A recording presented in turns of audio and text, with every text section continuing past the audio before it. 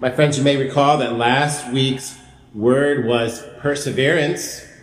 This week's word is clearly detachment. No doubt a very common theme, a familiar scriptural message in today's readings. Perhaps the seasonal lesson is to persevere in our struggle to detach. We all know it's a process. I still have a lot to learn about detachment. But much of what I have learned from my buddy Russell.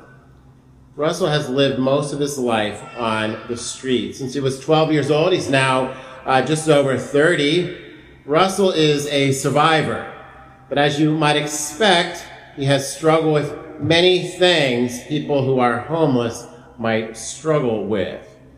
But he taught me a very, very valuable lesson in regards to today's message of detachment.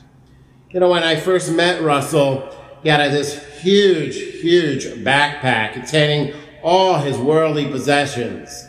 His very warm sleeping bag for the winter had all his clothes in there, whatever food he was able to scrounge up, some toiletries. It had everything, all his worldly possessions in this one gigantic backpack. And I just wanted him to be able to walk around like the rest of the young people in Arlington, so I bought him a normal size backpack. One that would just, maybe a day's clothes, some toiletries, whatever food he might need for that day. Just wanted him to feel and look more like everybody else. Well, that afternoon, he found another homeless man and gave his big backpack to him. It's really cut to the heart. At first I was a little annoyed. Come on, Russell, you're gonna need this bag. You're not gonna be able to stay here forever, But my friends, he converted me. The Lord converted me in that moment. I have clothes in my closet that I have not worn since I entered seminary in 2006. Why can I not let go of these things? Russell so easily gave away maybe his most prized possession. But haven't we all experienced a certain possession creep within our lives? After MBA school, I was making some decent money, and I moved into a nice 2-bedroom apartment all by myself. It was glorious. Then I bought a BMW. It's entry level. It's super nice though. 328i, 5-speed, manual transmission, leather seats. It was Montreal blue. It was terrible in the winter. But I loved this car. But this car then needed a garage, so I bought a house. Then I needed to fill this house that was attached to the garage that had the car inside it. So I bought a pool table, one I almost never played. I bought some weights, fine, I never used those. I bought a bunch of furniture, put some pictures on the wall. I filled this home with a bunch of stuff. But the now filled house that was attached to the garage that had the BMW in the garage needed some life. So my mom bought and cared for a bunch of plants. That was nice. I tried my own thing. I got a fish tank, a saltwater tank. I had only the best, right? I had no idea what I was doing. And this went on and on and on. My friends, where does it end? For me, it was seminary. Of course, it didn't end there, just the beginning perhaps of an end, I hope. But I did, I think, receive an extraordinary grace. I packed a few things I would need for seminary away, and then I just told my family, some close friends, whatever you want, just take it away. I no longer need this anymore. Such freedom. I even sold the BMW. Probably not proper to show up at seminary with a BMW, even if it was now 10 years old.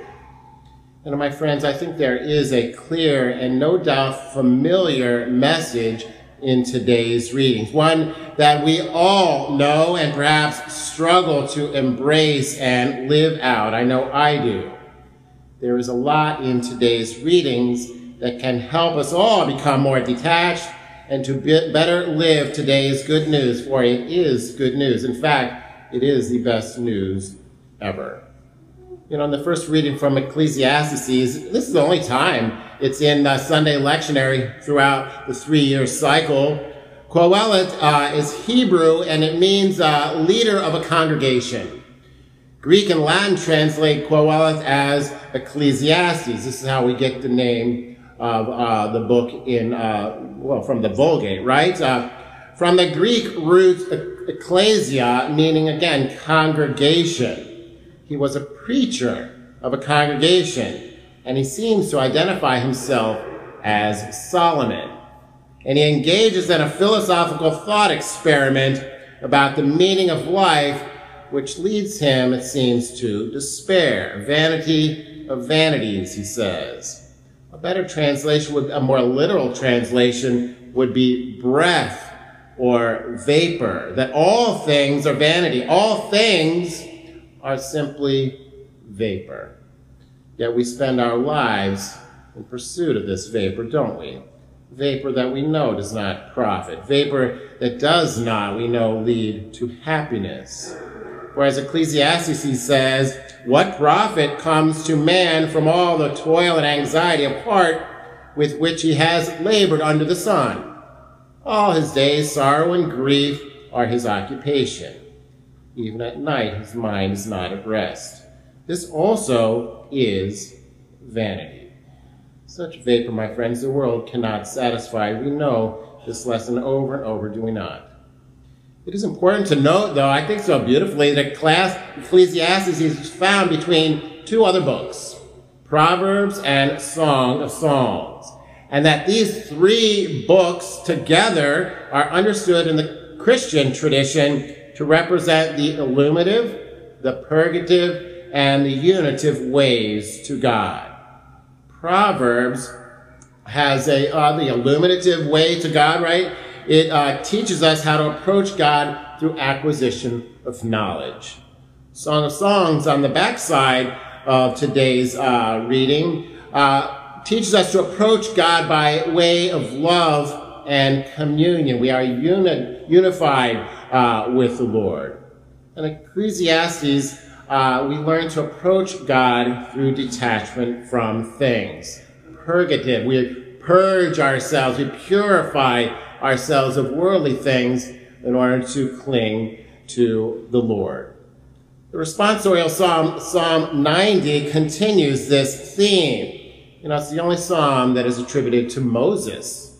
It follows, of course, Psalm 89, which begins with the glorification of the Davidic king and the covenant. It ends with the destruction of Jerusalem and imprisonment of the Davidic king. Israel was, as I like to say, a hot mess at the end of Psalm 89. So we get Psalm 90, where Israel turns back to Moses, it turns back to the law and the reality that our efforts in this life are brief when compared to eternity. If today you hear his voice, harden not your hearts. And I don't know about you, my friends, but his voice seems clear for me today. For this theme continues into the second reading from Colossians. It says, we were raised with Christ, so we ought to seek what is above, where Christ is seated at the right hand of God. Think of what is above, not of what is on earth. My friends, we have all died to our old selves in baptism, and we were raised to new life in Christ through grace. This life, of course, is hidden, but we are all new creations. Yet we are continually tempted to turn back to our old selves, to turn back to that life of slavery in our pre-baptismal selves. We all need a target.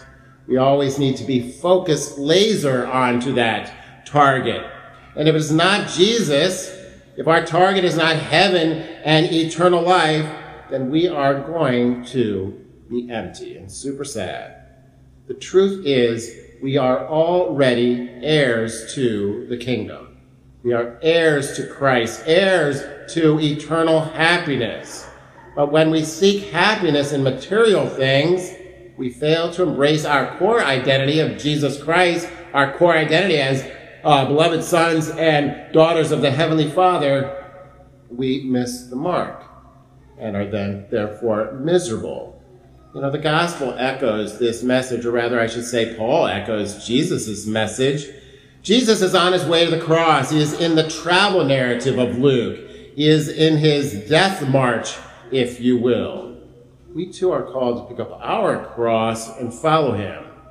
But we can't truly pick up our cross if we are holding on to worldly things and desires. Our hands have to be empty. If we are not totally detached from the world, we're going to be a hot mess. Today, a random person, it says, in the crowd, this random person, perhaps representing all of us, makes a demand of the Lord. Tell my brother to share the inheritance with me, he says. Jesus says, take care to guard against all greed, for though one may be rich, one's life does not consist in possessions. And then Jesus tells this parable of a rich man who had a bountiful harvest, this worldly treasure. Note how many times the rich man refers to himself. What shall I do? And on and on. 12 times. 12 times. He's completely obsessed with himself, it seems. Note how many times he turns to thank the Lord or even ask for advice from God. Exactly 0. Note how many times he thinks of sharing this abundant harvest, this great wealth with his neighbor. Again, exactly 0. Who did he plan to rest, eat, drink, be merry with? He seems to be alone. His pursuit of stuff ultimately isolated him. And with his hardened heart, he'd likely remain alone. And all his stuff would never satisfy. No wonder the Lord called him, you fool. We too, my friends, are foolish. We know this when we seek comfort in stuff and not in persons. We are divided as a body of Christ, divided as a family, when we focus too much on the accumulation of wealth than on time together. So sad, so many families are literally torn apart when the parents die and they reveal their will. Why didn't I get that? You got that. And now everyone's mad at each other. So many struggle to downsize and such anxiety when we get older because of the so many things that we have accumulated. We aren't really attached to stuff, it doesn't seem. We are really not that broken. But we are attached to the memories our stuff engenders in our hearts and minds. We cannot let go of these things, it seems, because we're afraid that the memories, too, will then fade away. So many couples now living very comfortable lives in their big homes and fancy cars look back with very fond memories when they were crammed in a one-bedroom apartment eating ramen noodles. Date night for them was a walk to the park while they just had their ice cream cone from Baskin Robbins, 1 scoop. But these were the good old days. They were difficult but simpler times, and they were truly, truly in love because they were undistracted. They were unburdened by worldly things. Perhaps that, my friends, is the foundational message today. It's really about a relationship. Perhaps it is really about hugging our kids instead of spoiling them with more stuff. Perhaps it's about spending quality time with each other instead of hiding behind various screens that do nothing but divide us. No doubt today's message is about seeking peace in Christ, to looking above and not to the world. You know, St. Augustine said so beautifully that we are what we love. We are what we love. Today and every day, therefore, we are invited into love itself. For no one would detach from the world unless they were in love with the other worldly. In love with the one who promises us an eternal inheritance and happiness even now in this world. I know this is a difficult message for me as well, but we all know it is a common theme throughout Holy Scripture. So let us all start today by simply giving one thing away. Start perhaps by focusing on one relationship. Perhaps begin with a family member and work your way outwards. Pray about detaching from various things. Perhaps control. I know I need to work on that. Perhaps we can all detach from our time. Detach from being anxious about the future and therefore not living in the present. We can all perhaps work on detaching from our own ideas of the way things should be and to trust God's plan for each of us. There are so many sneaky ways the evil one gets us to attach to the world. May we all begin right here in this Holy Mass the process of detaching, and may God be praised. Amen.